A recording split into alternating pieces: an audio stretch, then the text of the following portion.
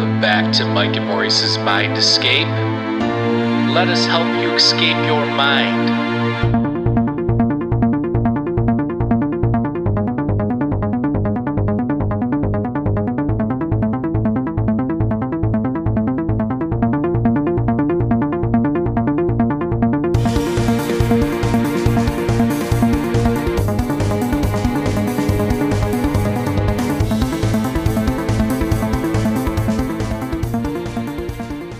All right, folks, welcome back to Mike and Maurice's Mind Escape. We have episode number 133 today.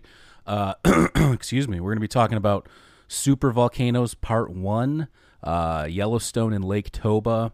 I know we've been teasing this episode for a while. Obviously, things have come up, and there's a lot of stuff going on in the world. But we want to go over this and how these, what the scientists are saying, if Yellowstone is going to erupt at any time soon, that kind of stuff. People talk about it all the time when there's earthquakes and stuff like that. So I thought it would be a good episode to go over. And check out our new website at mindescapepodcast.com. We have everything on there. Also, check out our Patreon at patreon.com/mindescapepodcast. For $2 a month, you'll get exclusive content. And, so now we're going to jump right into it. Like we need anything else to worry about in today's age. Here we go. Exactly. Well, and also, too, sorry for everybody that listens to us. We had a couple-week hiatus there. Maurice didn't have power for a week, and then this last week I had some other stuff going on. But we are back.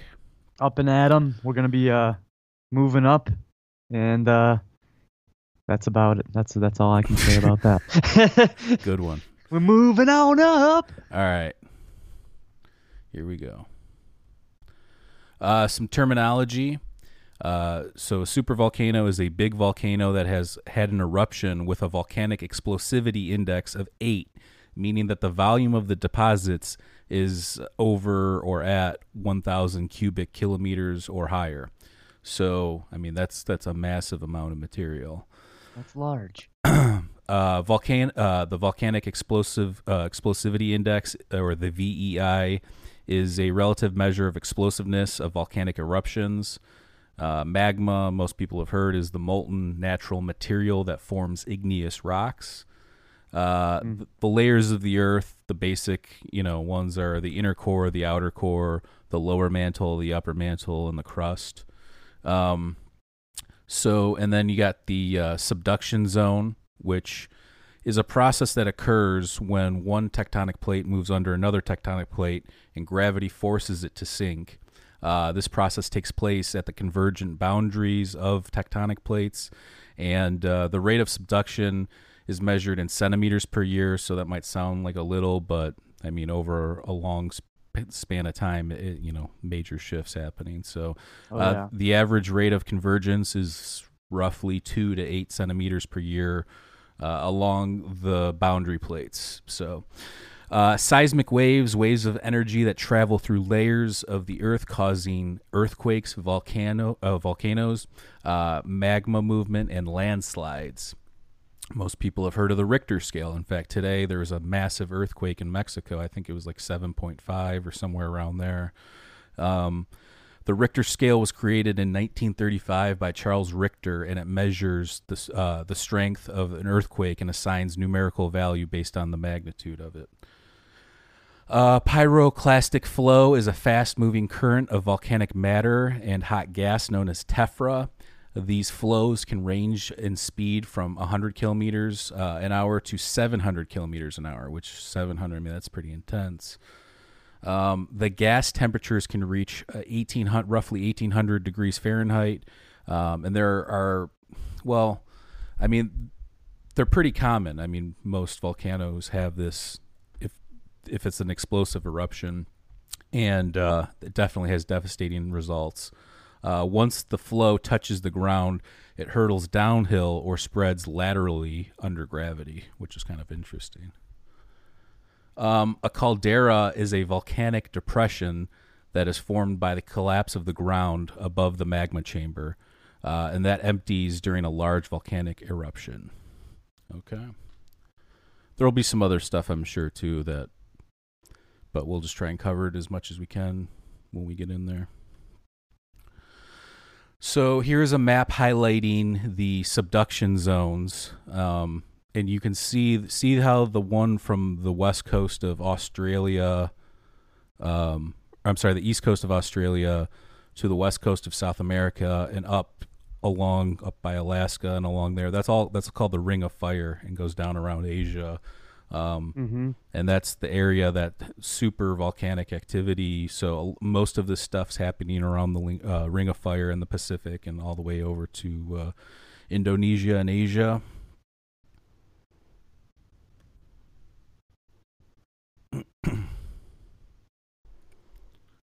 The old Johnny Cash song. Here's a here's a diagram showing you the different layers of the Earth. Like I said, in the terminology, the inner core is the very base, which goes into the outer core. The inner core solid, outer core liquid, and then it goes up to the mantle, the lower mantle, and then the upper mantle, and then you get going up towards the crust there. In terms of, I was reading something too. I was reading an article where it's saying that the core was growing because I forget the process that they were talking about, but I just thought that was an interesting fact that obviously all these parts, under us, obviously we live on the crust, but everything going on under us is very intense, very high temperature, and constantly shifting, constantly moving. Here's an elevation histogram of the Earth's crust. So this would be as you can see, the very bottom there would be like where the Mariana Trench or some deep sea place would be. And then the very high point that you can see there is where Mount Everest would be. And then the very top right corner there, that little red thing is a scale of the Eiffel Tower, just for reference. So as you can see, even the crust is pretty massive. Yeah. Crazy. So this is a diagram of the core and the movement of the core. As you can see, the spiraling, and this creates magnetic fields, which is, we've talked a lot about the electric universe stuff and magnetism and how that interacts with gravity and stuff. So it's pretty interesting to see what's going on in the interior there. Does that stuff correlate with the Viola vertices? Like the Bermuda Triangle? I haven't connected this to... This one's more scientific. I haven't connected this to any sort of woo factor yet, but... Well, I don't think it's woo factor. It's no, but I mean, those are...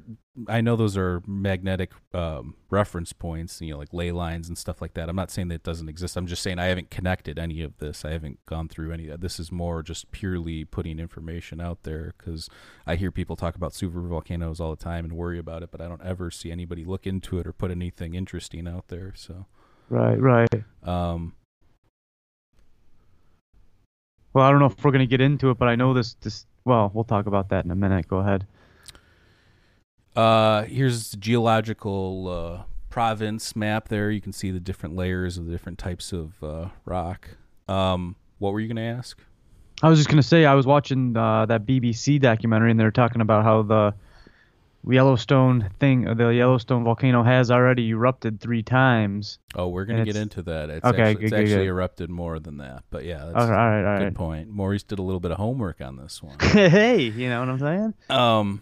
So also, anybody listening to this, I'm sorry, this is going to be a super visual episode. We do these sometimes. So if you're listening, go on to our YouTube channel, subscribe, check us out.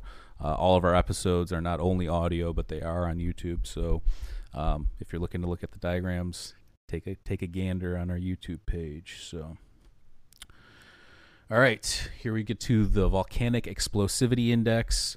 As you can see there, there's on the left there, it's showing a diagram, as you can see, and it's got some of the notable eruptions on the right, and then the scale on the left. So the VEI is a relative measure of the explosiveness of volcanic eruptions. So it depends on how much it's the explosiveness of it. So maybe, there's different types of volcanoes. There's ones that have runny basaltic magma, which you would see maybe in like the Hawaiian Islands, where it's slow. It's not explosive. It's just creeping out of the. It's just ejecting slowly. It's not anything crazy. So, and the VEI was created in 1982 by Charles Newhall of the USGS, which the USGS is the U.S. Geological Survey, and Stephen Self from the University of Hawaii. The VEI includes things like eruption and cloud height, the volume of product, and qualitative observations. The scale ranges from 0, which would be gentle, like I mentioned, just slow running magma coming out of the ground, and it goes all the way up to 8, which would be considered megacolossal. And some examples of megacolossal eruptions are Huckleberry Ridge Tuff, which is by Yellowstone, and then you got Lake Toba, and you have Taupo. I think Taupo is in New Zealand. We're going to be talking about that in the future. Okay. Maybe part 2, or if we get to a part 3, I don't know. A list of the famous volcanoes, or here's a list of the famous volcanoes and their VEI numbers and where they rank on this diagram. So Kilauea would be 0 to 4. And well, let me interrupt you. Those 10 the highest? No, 8's the highest. Oh, okay. All righty. Like I mentioned above. Oh, well, hey, there you go. Pay attention, good man. All right, so Kilauea has erupted like many times, so I just took 0 to 4. So some of them have been 1, some of them have been very nominal, and others have gotten up to 4. Mount Vesuvius, which is a famous one, that was a 5 on the scale out of 8. And Mount Fuji was a 5. Mount St. Helens was a 5. Krakatoa was a 6. The Valles, or I don't even know how you pronounce it, Valles caldera is a 7. Thera is a 7. That's in Greece. Most people, or there's some people that correlate it to possibly Atlantis because it erupted, I think, 1600 BC, and it definitely had a major impact on ancient Greece culture and the seafaring people. And it's right by Santorini, so or pretty much is. Taupo is a 7, as I mentioned before. Huckleberry Ridge Tuff, that is 8. And Yellowstone is an 8. And Lake Toba is an 8. And Taupo not only has a 7, but it has an 8. So watch out if you're, over in that area. Again, I think the Taupo one, I'd have to look it up again, but I'm pretty sure it's in New Zealand or around that area. Some critics of the VEI point to the fact that ash, lava bombs, and ignimbrite are lumped in together, and the density is not figured into that. So it also does not take into account the power of the output, which makes it tough to determine an accurate VEI for prehistoric and unobserved eruptions. So obviously, throughout history, people know these crazy eruptions happened. You can see the effects on some ancient civilizations, but in terms of having the knowledge that we have now or the tools to record these things, it was obviously a lot different back then. So I think a lot of this is based on, people's accounts or reimaginings based on data or geological data. So, yeah, and Taupo is a town in the northern island of New Zealand. There you go. Good one. Young Jamie finally becoming young Jamie. I'm old Jamie at this point. Okay, so Yellowstone Park, as you can see there, which is pictured.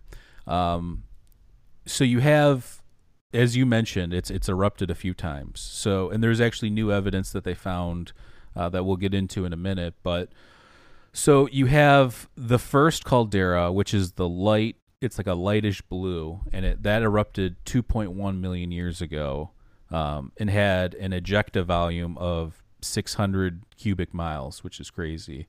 Yeah, that's a monster little zone there, it looks like. Yeah, and even goes underneath the resurgent dome and the third caldera. So that's the first one, and then you get to the second caldera, which is 1.3 million years old.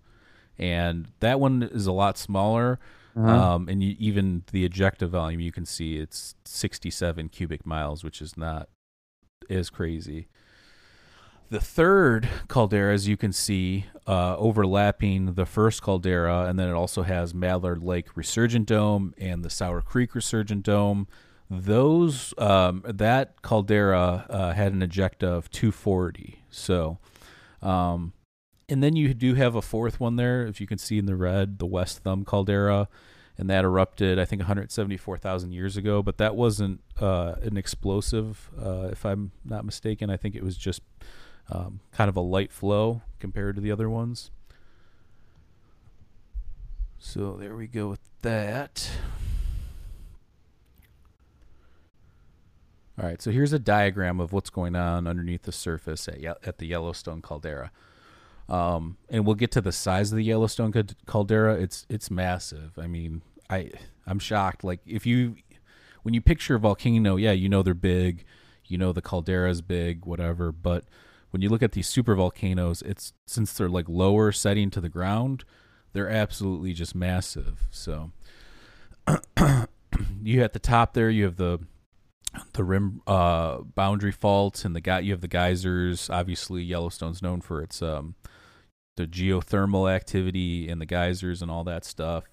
So what happens is you have the magma chamber or the partial melt, and it heats the ground up underneath, and then you've got all these systems, this geothermal activity, and the magma underneath heats it up, and then you have the geysers and all that kind of stuff. That's why people go to Yellowstone, or one of the reasons why is you have all that cool activity. And so you have any questions? No. Okay. Yeah, it's a pretty explaining diagram there. There's no reason to go through the whole thing, but I just wanted to point that out about the geothermal activity and the way that the magma chamber heats it up underneath. Moving on. Yeah, and the caldera is like when the ground crumbles. Caldera. Caldera.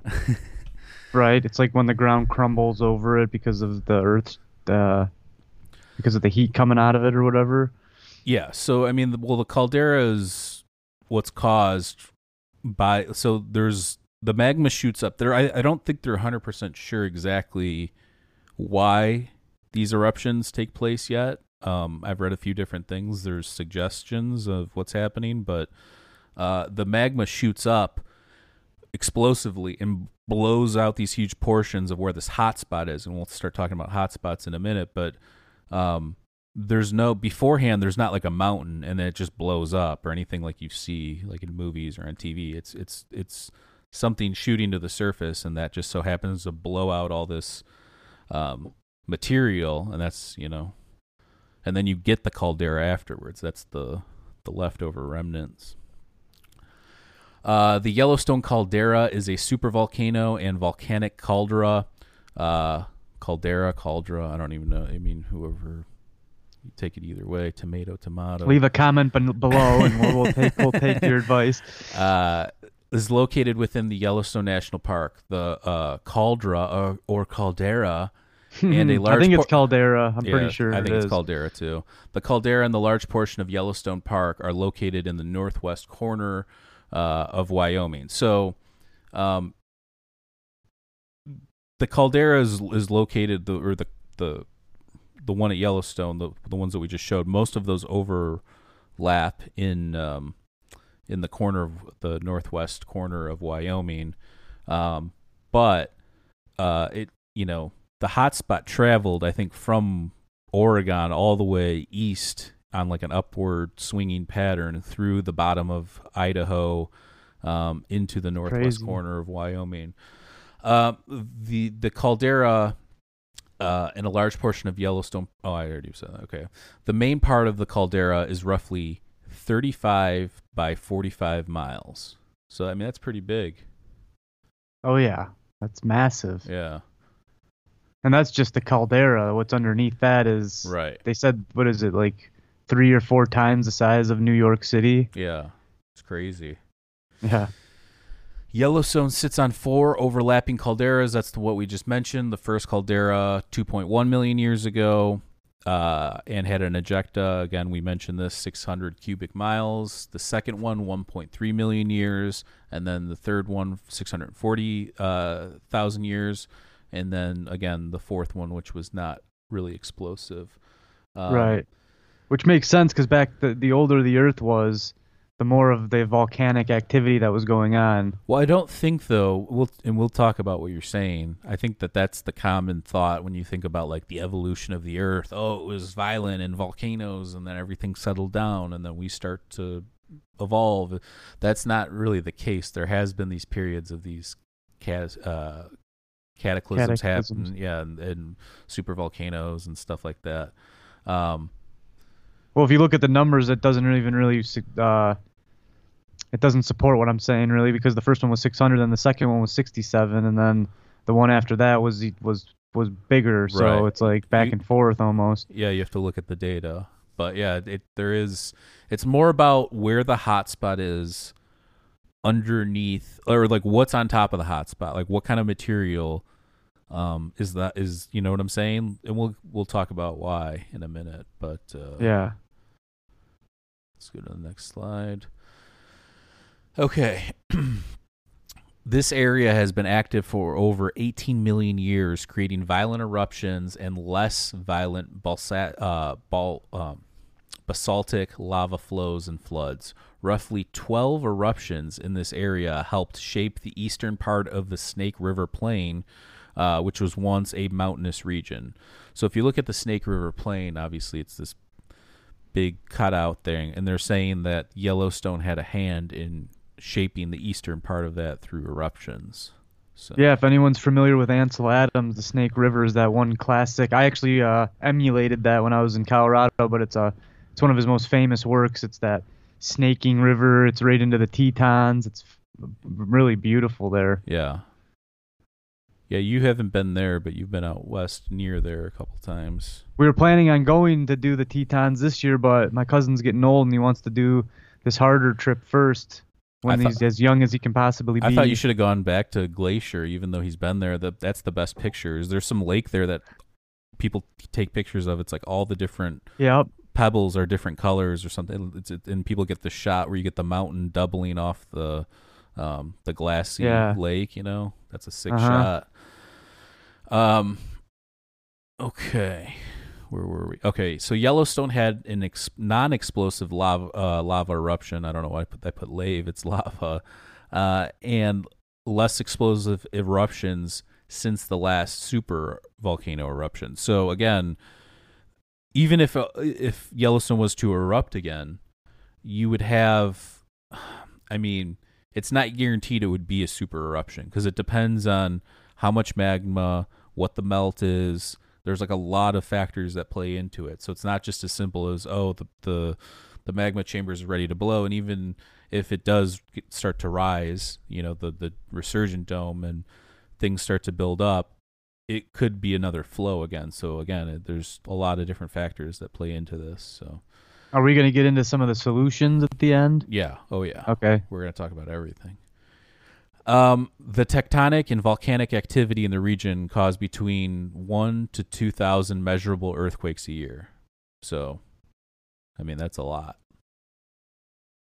But not all of them. A lot of them are really small, though. Yeah, exactly. Not all of them are huge. So, in December of 2008, over a couple months, there was over 500 earthquakes, with the largest recording at a 3.9 on the Richter scale. There was also volcanic swarms in 2010, 2014, and 2018.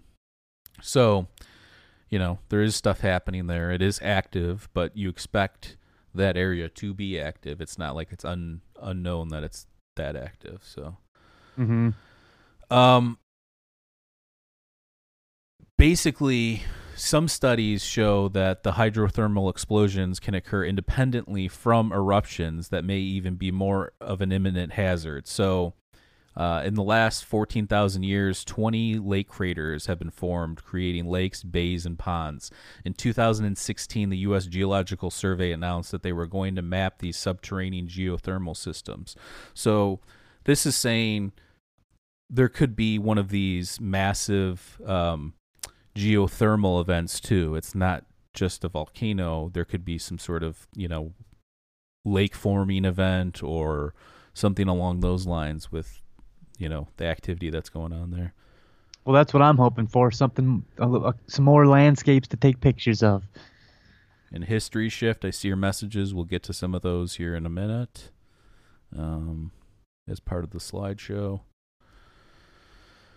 Okay, so this is a recent article that came out. I saw it. I didn't even think anything of it. I just thought it was like another news article or whatever. And then friend of the show, our buddy Martin, sent me the article, and I read through it, and then I looked up the scientific paper online, which I'll add all these links to. I'll add some articles and some links down below the video when we're done. But so I read the scientific paper, and we'll get into that here. So the hot spot under Yellowstone has migrated over time from southeast Oregon through Idaho to the northwest corner of Wyoming. So where it's important to note that it's where the hot spot is where this is going to happen, if it's going to happen. And I'll pull up a map after I get off this slide of these hot spots so you can see the movement. But to your point, history shift, you were asking about, is it going to blow like it did before? Again, it depends on what the material is above the hot spot, and if the crust is thinner, if it's thicker. This article will highlight, and we'll get into it now, but the more inward the hotspot moves, the thicker the continental crust is, the harder it would be for there to be a super eruption. So the hypothesis is that the more inward it moves, the less explosive it becomes. So, and I'll tell you why now.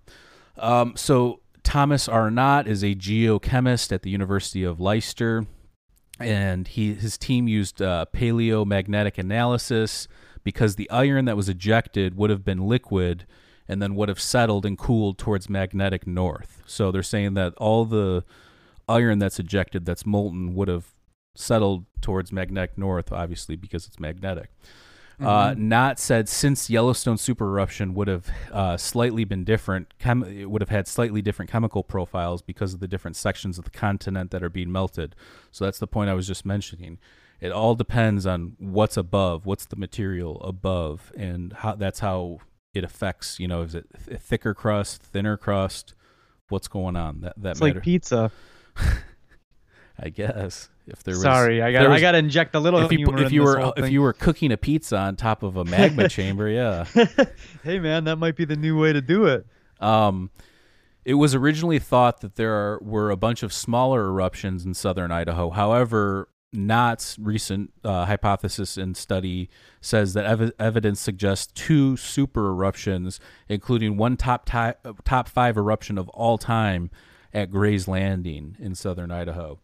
McMullen Creek was one of the super eruption locations, and that was dated to 8.99 million years ago, and it covered over 4,600 square miles stretch. That's massive, and it's in southern Idaho. And it registered an 8.6 on the VEI index. So that's pretty big. I mean, wow. 8.6, it only goes up to 8.9. So that's if something's going above 8.9, and we're here to record it, we won't be here long. So you lied to us. You said it went to 8. It goes to 8.9. Don't pull that over on me, okay, bro. so they're getting specific with it. This is new data. Yeah. This is what I'm saying. This one that they supposedly found in southern Idaho, because it's so old. It's the ones we were talking about at Yellowstone, the 3 main ones, those are starting 2 million years ago. This is going all the way back to almost 9 million years ago. And how do you even measure something that old? Are they using rock? Yeah, they go through the layers of, the rocks, and geology is one of those things where it's right in front of you. You don't have to, you're not looking at nanoparticles through a microscope and trying to figure out different analysis on, it's even though you have the hard sciences and then you have the humanities and different things, geology is probably one of the hard sciences where, again, it's right in front of you. There's evidence there. Now, you could go back and forth with the exact dating on certain things, but I think they have a general idea of what's going on. Okay. So Gray's Landing, the one I mentioned, super eruption was dated to 8.72 million years ago. It covered 8,900 square mile area in southern Idaho and northern Nevada. It registered an 8.8 on the VEI and is rated as one of the top 5 eruptions of all time. The VEI, again, only goes up to 8.9. So this one was one below the highest it could be on the scale. So what happens if something happens that's bigger than that? Are they just going to put it at 8.9?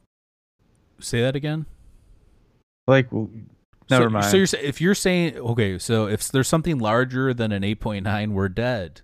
Hey! And if Right, we're not makes sense. immediately dead from living in the U.S. somewhat close to the supervolcano, we would be dead because when we get to Lake Toba, you'll see, the fallout of these things could, be a volcanic winter where you'll see. Right. Some geologists, so this hypothesis obviously is not set in stone. We talk about this all the time. You have speculation, then you have hypothesis, then you have theories. A theory is a hypothesis that you can replicate again and again and again.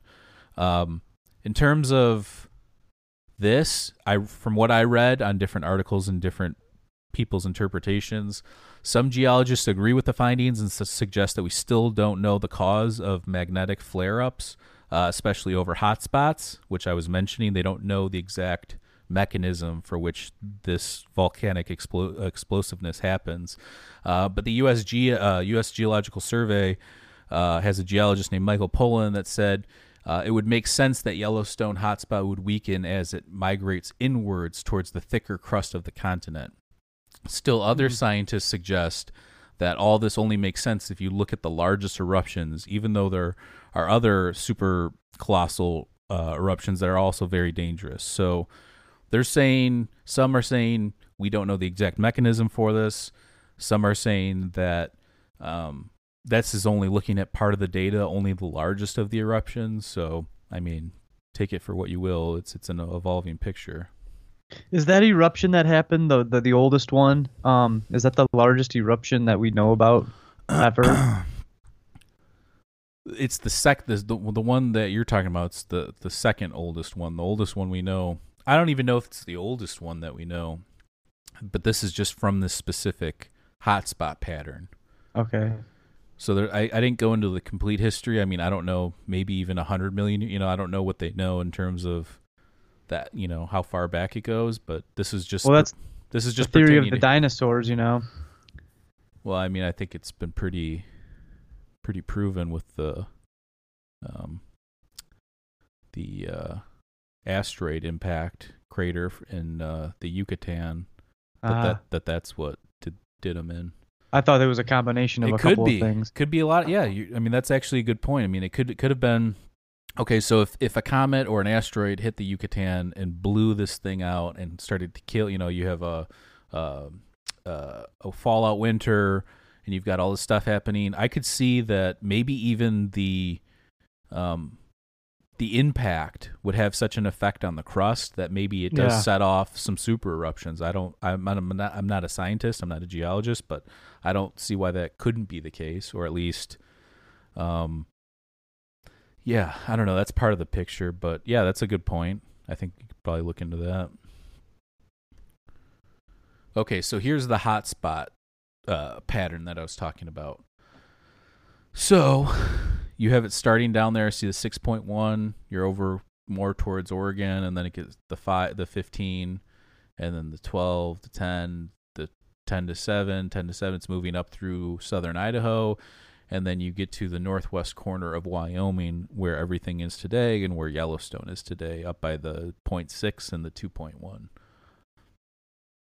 So that's that pattern. That's where the hot spot's moving. And again, people are just listening. The hot spot is what controls what gets molten and possibly a supervolcano.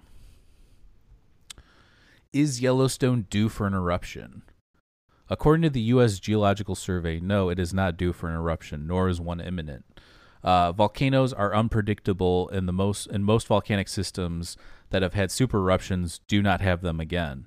Yellowstone is unique in that it has had three. The first was, again, 2.08 million years ago. Second one, 1.3 million years ago. And the third, 631,000 years ago. The average time between super eruptions is about 725,000 years, which puts us about 100,000 years away.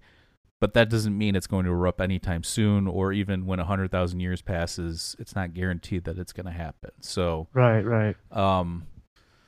People that are worried about it, I don't think you should worry about it. I think let's say you live to 100 years tops, or let's just say you live 120 years.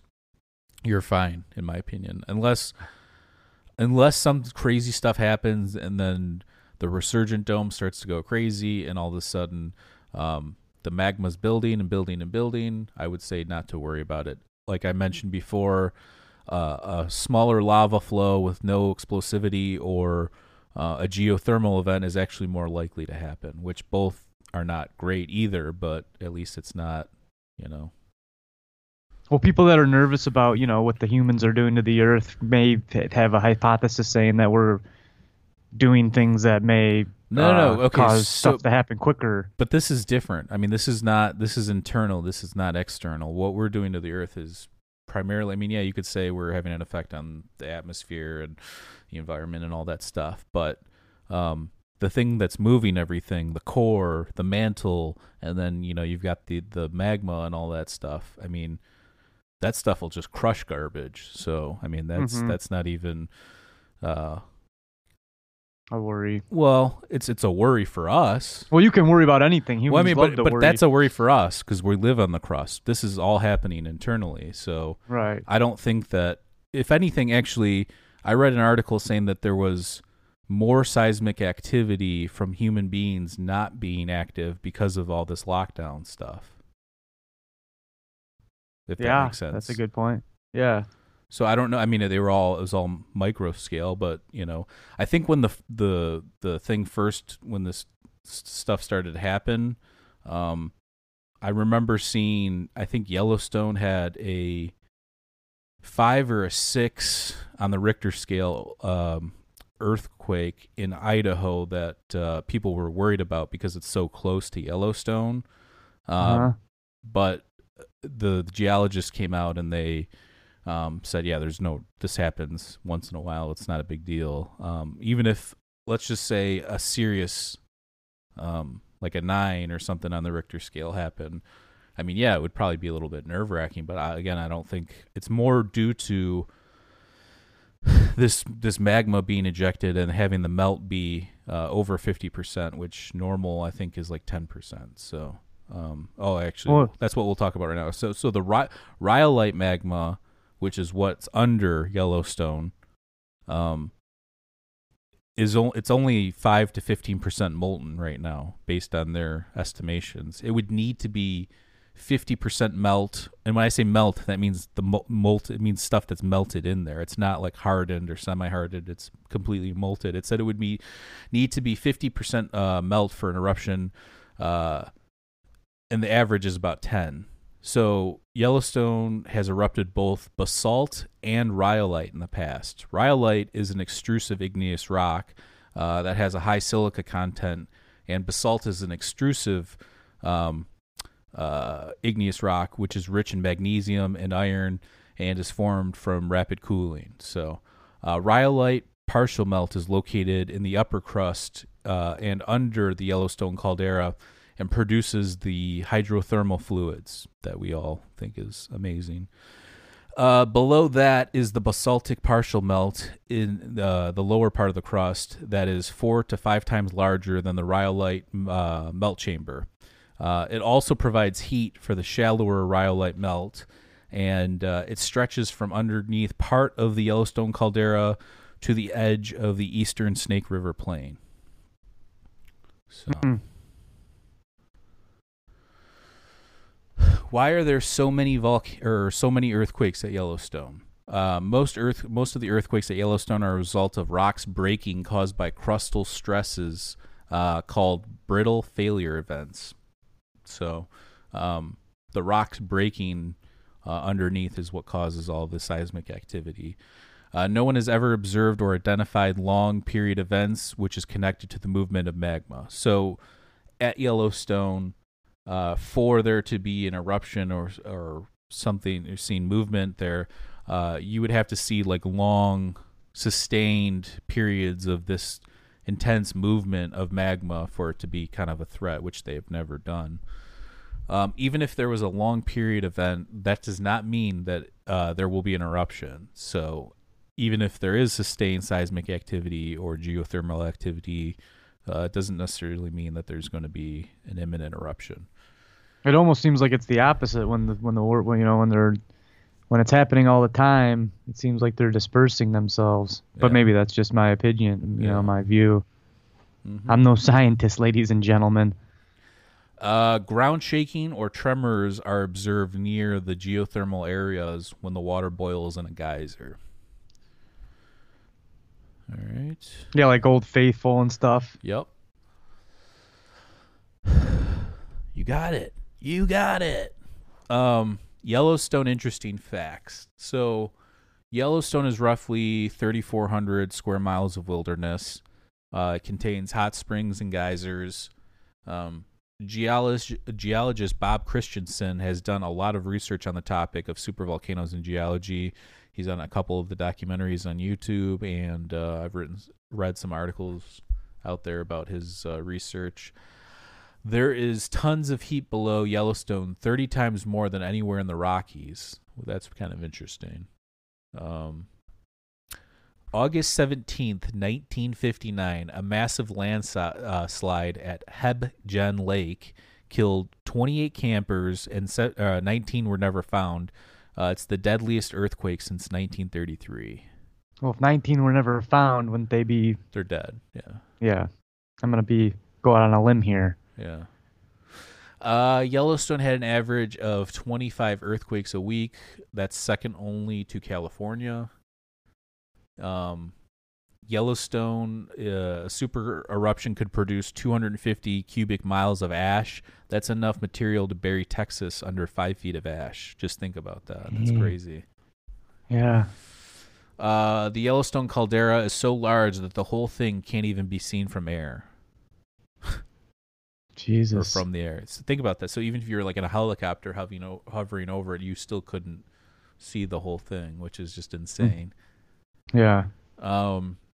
In the 1970s, geologist Bob Smith surveyed the Yellowstone landscape. He noticed a change at the south end of the caldera. It was 18 inches off the survey that was done from 1923. The caldera had risen over 2 feet, and in 1995, in the year 2000, it actually started to recede and go back down. So there is movement. It does go up. It does go down, but... there is evidence that Yellowstone Lake was inhabited seasonally by the Native Americans or Clovis people starting around 11,000 years ago. The rising and receding of the lakeshore revealed arrowheads and archaeological sites. So this is interesting. They've done some archaeological stuff around there, and they found Clovis, tools, which are like arrowheads and different spear points and stuff like that. And they're saying that during the summer months or the warmer months that the people would go there, maybe hunt and live around the lake, and that was only revealed when the lake, I guess, receded and they found arrowheads and archaeological sites along the shore. So we could talk about all this stuff with like ancient America and like the Graham Hancock before America, and then you got Denisovan origins stuff. I mean, we can talk about that at some point, but not on this episode. All right. Here's the Snake River Plain that I was mentioning, and how Yellowstone carved out the eastern portion of it. As you can see there, the top right, you have the Yellowstone Plateau, and then you see it cut out down towards that Island Park caldera. So again, these are powerful things. I mean, when you look at volcanoes, it could even be life giver. We talked about on our panspermia and abiogenesis episode, they think that hydrothermal vents underneath the water might be responsible for creating the building blocks of life. And Yeah, there's a lot of microorganisms. Like we only know like 2 or 3%. I was watching a little documentary on that. yeah, Because then they're going into like the lava and the extreme heat. yeah, they're called heated. they're called extremophiles. So it would be like a tardigrade. Most people know the water bear or the tardigrades. And recently there was an article that tardigrades dehydrate themselves, and that's how they're able to live through all these crazy cataclysmic events. Is they dehydrate, and then once they get moisture again, they rehydrate. So it's kind of crazy. Yeah. And they found some extremophiles living in literally pools of acid in different parts of the earth too. So what if Yellowstone did erupt? So while, as we mentioned, it's not imminent, and actually if you were to look at the average based on time of the last eruptions, like I said, we'd still be about 100,000 years off if you took the average, which that's not how this works. But if it did work that way, we're still a long ways away. But it should definitely be thought about, because you should have a plan. What are you going to do? Kind of a thing. I mean, if you're near there, you're screwed. That's just unfortunate. But that could, that happens all over the world, from hurricanes to earthquakes to tornadoes, you name it. We're living on a tough shell here. But Oh yeah. okay, so the type of explosive magma that is under the Yellowstone caldera is comprised of silica and gas, which makes it a supervolcano. So it's the things that make it, that the material that makes it up is what makes it explosive or not. So if it's just a basaltic flow, yeah, it's not going to do much. But if there's gas and there's silica and there's all sorts of stuff trapped in there, it could be a recipe for disaster. The chamber must contain at least 50% melt for the eruption to occur. The average stable level of melt is 10%. So, what would, if it were to erupt, hypothetically, this is what you would see. Swarms of earthquakes would plague the area. A long continuous vibration or harmonic tremor would be the last warning. So there would be some sort of some people, hear weird sounds. I know we've talked about weird sounds that people hear different parts of the world where they live. There's even one in Windsor, which we've talked about a little bit before. But this humming would be loud. It would be noticeable. You probably think something crazy was going to happen, or God was going to descend from heaven or something. But Right. Well, the Indians would have. And even if you're not religious, you would definitely probably be praying at that point. So Yeah. Swarm. Okay, so yeah, we mentioned that. So that would be the last warning. That noise, which would be, I would assume, from the seismic activity, and the eruption would be 50 times larger than the largest atomic bomb. So just think about that. The explosivity of the eruption would be 50 times larger than the largest atomic bomb. That's crazy. A 60-mile radius would instantly be hazardous. There would be possible destruction up to 200 miles away. Pyroclastic flows reaching 1,500 degrees would flatten and scorch the surrounding areas. At night, you could see the pyroclastic flows since they're iridescent. It would engulf Jackson Hole. Most people and animals would suffocate in the flows. The mother of all ash clouds and deadly debris would shoot 15 miles into the atmosphere. The skies would turn dark and deadly. Wet ash would clog filters and collapse roofs. You wouldn't be able to drive your car through that. It would get shut down. And roofs would collapse and all sorts of damage. Swirling ash might induce intense lightning storms. You would see Salt Lake City and Denver would get ash up to 3 feet, which is crazy. Ash would cause mud flows and damage. People will panic and lawlessness will ensue, and which would make the current situation even worse. 500,000 people could die. Inhaling volcanic ash is basically glass and shards, and anyone who does survive would potentially have long-lasting severe lung issues. No one within 1,000 miles would be safe and could develop Marie's disease. Marie's disease is a disease where I believe from the stuff you're inhaling, your bones get denser, thicker, something along. I don't know exactly what it is,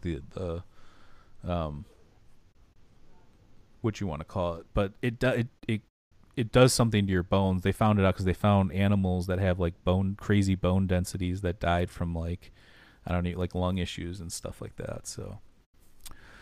Gases might stay in the air, affecting air quality and the atmosphere. Look up Marie's disease real quick, if you will. All right. I just want to make sure. I'm pretty sure that's what it is, but I just want to verify. In 1816 or 1817, there was a famine from cold weather caused by a volcanic eruption. In 1815, in Tambora near Java, 10,000 miles away, people were affected.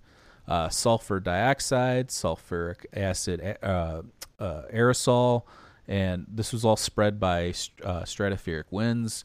Tambora killed 71,000 people. Okay, so a volcanic eruption that happened in 1815 near Java killed people all the way across the world a year later from cold weather and famine. Again, it's the fallout and some of these things you have to watch for. Yeah, the people in the immediate area will be affected, but you have to think about what it's going to do to the atmosphere, what's going to do to food sources, supplies, what kind of air quality is there. I mean, there's a lot of things to think about. So, all right, Marie's disease is like ankylosing spondylitis. Yeah. So it's like a type of arthritis in which is long-term inflammation of the joints and spine. Okay. So yeah, but they were saying that so much, it added so much bone density that these animals couldn't even move anymore. So I mean, I don't know if that can happen in humans too, but yeah, I'm sure it could. Yellowstone eruption would cause a drop in temperature of roughly 10 degrees Celsius. That's crazy. That's a problem. All right, so that was Yellowstone. Okay, I do want to mention this. So I'm not the type of person to talk about problems or catastrophes and not look for some sort of solution or some sort of way to figure out if there's a way to dampen the blow, if you will. I know JPL and NASA have looked into possible fixes if this were to happen, and one of the things that was suggested was injecting water into the magma chamber to cool it down or to harden it to prevent to melt to the point where it could eject. But there's a lot of people that don't think that's possible or would even work. Another possible solution to this was they talked about drilling little holes and letting some of the gases and magma out. But to get that deep, it's that hot. Again, people don't think that's possible either. So from everything I've read, with the technology we have, it might be more realistic to deflect an asteroid or a comet than it would be to stop the supervolcano. Yeah, I mean, it seems like we're spending a lot more money in space excavation than stuff that's going on in our own world, like the seas and the volcanoes and things like that. We are spending a lot of money on space, and we do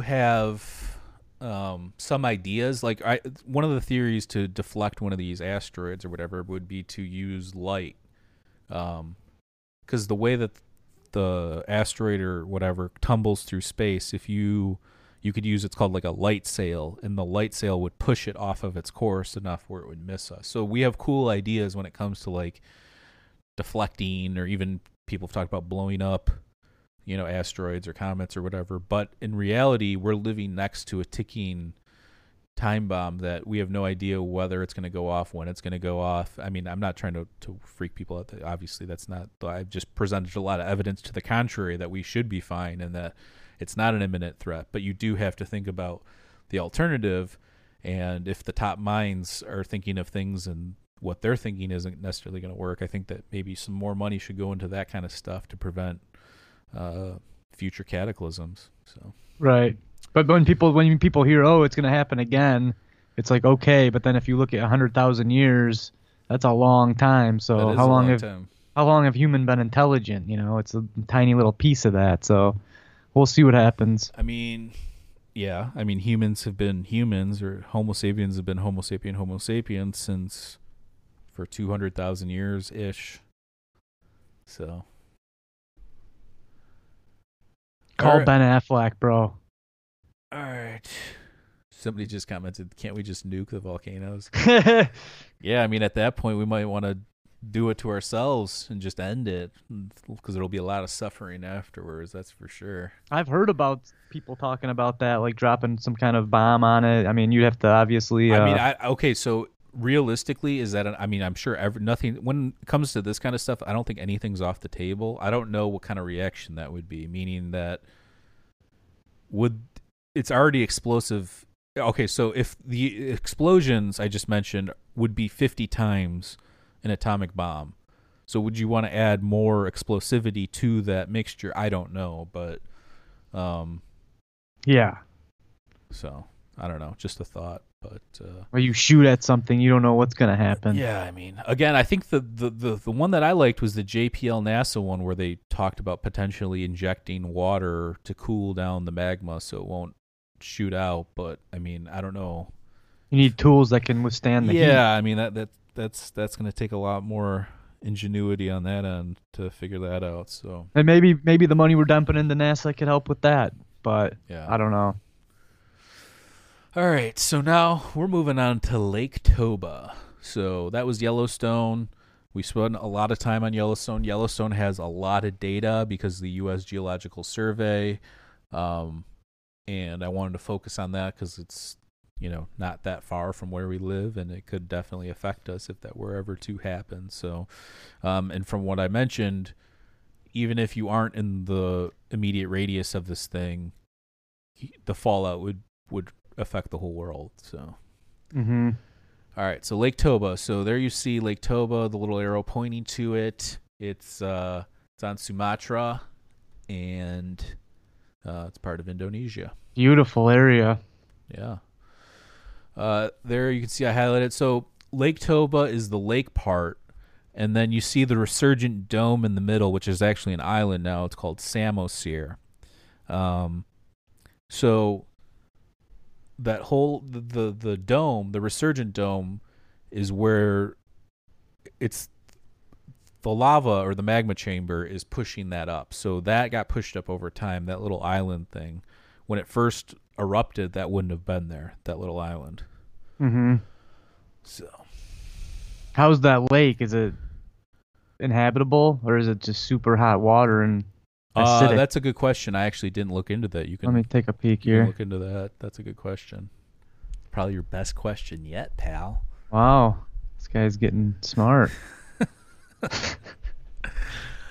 Okay, so Lake Toba is a natural lake that formed in the caldera of a supervolcano. The surface elevation is just under 3,000 feet, and it is 62 miles long and 19 miles wide. It is the largest lake in Indonesia, and it is the largest volcanic lake in the world. Lake Toba registered an 8 on the VEI index. Okay, so you were talking. You asked about the explosivity index. You said it only goes to 8. Well, Yeah.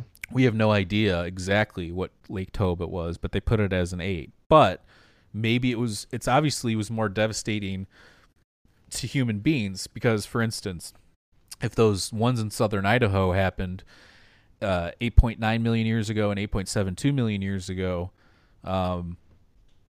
we were obviously different. We were a different species back then.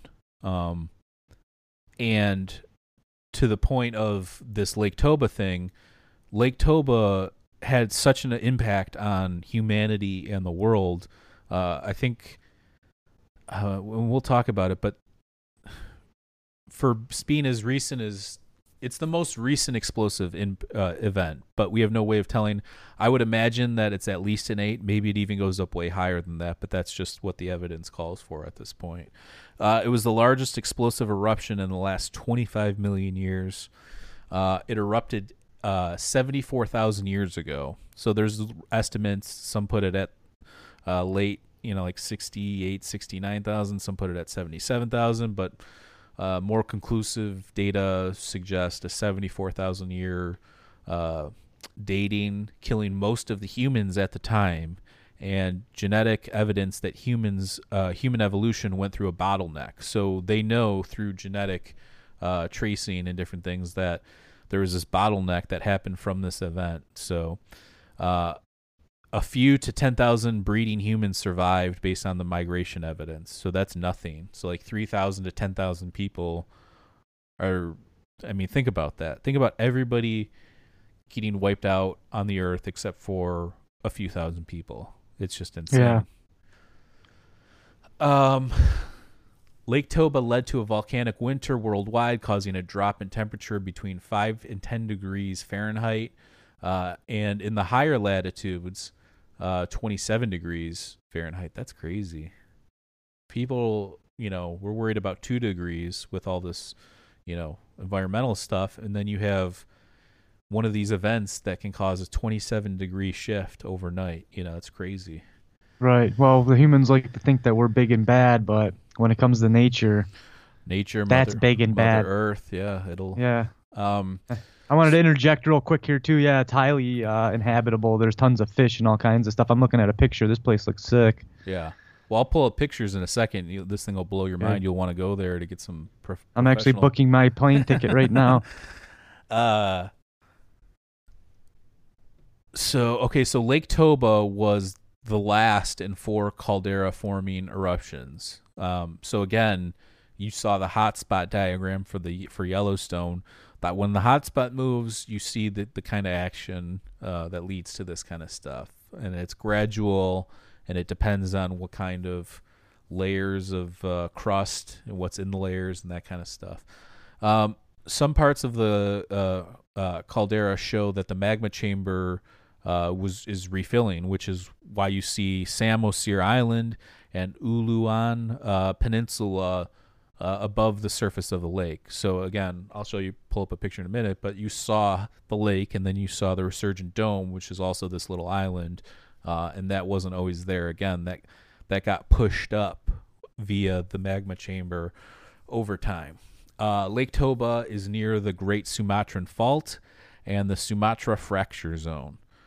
Large earthquakes have happened near there, one in 1892, one in 1916, one in 1920, and one in 1987.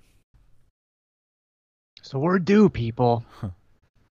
We're always due. If that okay, so here you can see that's Samosir, that island. That's the resurgent dome. So that's the magma that's underneath there that's pushed this thing slowly up over time and produced what you see there is an island. And Hawaii, that's like pretty much Hawaii is all stuff like that, right? Yeah. Well, different in the sense it's not a super volcano. Right, but it's all. But the volcanic activity, yes, does have an effect on the Hawaiian Islands. Here's another different style map so you can take a look at it. It's fascinating to think that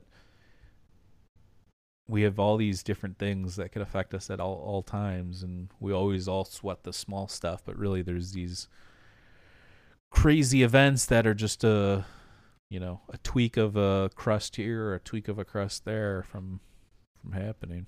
Well, I already have anxiety, so thanks, man.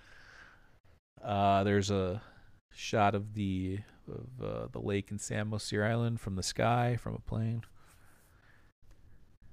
Yeah, it'd be cool to do a little documentary on some of these super volcanoes. Yeah, that's nice. That's a great shot too. I'm sure it's a drone or something. I don't think there's something up, unless there's a mountain that high. Yeah, we'll look at the mountains in the background. You could just be on a higher peak. Right. It's nice though. It's the island in the middle. See, there you go. There says the people inhabit it. That's sick. So we just commented, my anxiety has anxiety. Well, my nickname is Doctor Anxiety, so I'm getting help with that. Look at that I don't know. pan shot right there. That's awesome. Right. I mean, I'm pretty sure these are shot from a helicopter. That's a pretty sick shot to get if we're in a helicopter. Yeah, I was watching a little documentary on this guy that works for National Geographic. This is before drones or any of that stuff, but yeah, he's like, if you can afford it, wherever you go, charter a plane because the shots you're gonna get are just so much better than the stuff that people don't get. Obviously, Yeah. chartering a plane isn't that cheap, and he's getting paid by National Geographic, but you Right. just get stuff like that. Again, with drones nowadays, which a lot of the areas they're illegal or you have to like register them, but Yeah, you have to get like yeah. I know you by us. I think you have to get permission like to use it or something. Yeah, depending on the weight people of even them. use it to take like drone shots of their houses and stuff when they're trying to sell them. Yeah, yep. And that's it. Boom. That could And then be. we'll end with a scary little thing Well, here. here's something I will say. That is inevitable. That's going to happen again. It's going to happen many times throughout the Earth's history. You can't stop it. This is just how the planet works. There's ebbs and flows, and there's shifts, and you've got the hot spots moving under thinner crust, potentially being exposed to explosive gases and material, and so again, the volcanoes can either be a life giver or destroyer. So with abiogenesis, maybe it had a hand in the production of organic compounds or organic organisms, maybe extremophiles early on, and that's where we all come from. And it could also just wipe everything out too. So Yeah, I mean, it also might be responsible for clearing zones. We know like meadows and things like that are very important for different organisms to be able to get sun and evolve. So, but what's funny is all the like when you think of volcano because of the media and the way you brought up, you think of something like this, and that's the big bad killer. Yeah, you think of like a Are these- movie with like Pierce Brosnan on the run, Yeah. and every step he takes, there's a new lava flow. Something. Right, but I'm saying you think of the mountains that are coming out of the earth, but what we've learned today is the real threats are the ones that are under the earth that we don't even see. Right. Well, I mean, that's part of it for sure. I mean, even so, like, I don't know if it was the documentary I sent you or another one, but there's one where, I forget the name of it. It's in Mexico, and the people live by there, and they know it's active, and they know it could go off at any time. And we'll talk about it on the next episode or the part of this series, and I'll get all the information on it. But the people that live near, they would rather live near the volcano knowing that it's active than not, from what I saw them talking about, because at least this is what was happening in Mexico. And the reason being is like, I don't know, it was just some weird thing, like it's like a cultural thing there where Right. they would rather have the notice of it, I guess, than, because there has been and we'll have this on the other part too, but there has been like dormant or random things that have happened in their history that have caused them to think that way. So that'll be interesting to look into and talk about. But yeah, it's crazy. We live in a weird universe where nothing is really in our control, pretty much, except for our mind, and even then, you can't control that. Well, it seems like a lot of these ancient civilizations kind of just they respect the land and they respect that maybe it has something to do with psychedelics and stuff. That's just whatever is going to happen is going to happen. But I think that's a big problem with today's society. I believe that we're eternal beings, and when you don't think that, you think everything's so finite, and then you can get caught up with all the worries of every day. But when you take in stuff, yeah, it might erupt, and then something new will come from that. But there's nothing to really worry about. The worry is the worry itself. So. Oh. A little tidbit from Dr. Anxiety, ladies and gentlemen.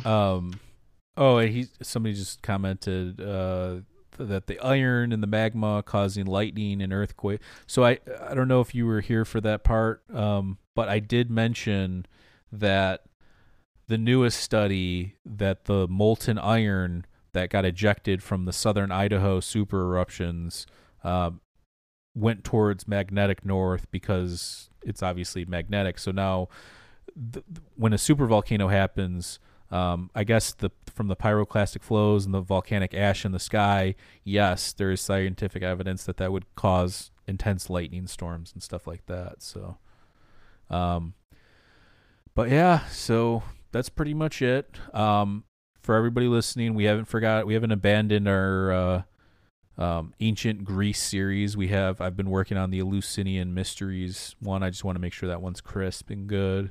And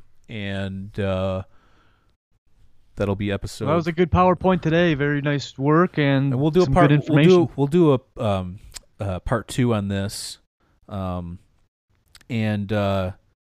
we have an episode coming up tomorrow with our buddy Arthur, who runs the Secrets of the Norse page, and we're going to be discussing Norse and Viking mythology, and we're going to do 2 parts with him. We're going to do part 1 about the mythology, and part 2 will be about cataclysms and catastrophism, and linking, the stars to the ancient mythologies. And then sometime after that, we will get back into the Greek and do part 5 of the Greek, and we'll do part 2 of this. So, and we have. Well, thanks everybody for tuning in. Hit that like button. Subscribe. Hit that like if you button. haven't. Yeah, subscribe. Leave us a nice review and 5-star on Apple Podcast and Spotify, and we appreciate you. We love all you, and stay safe out there. Peace. Cheers.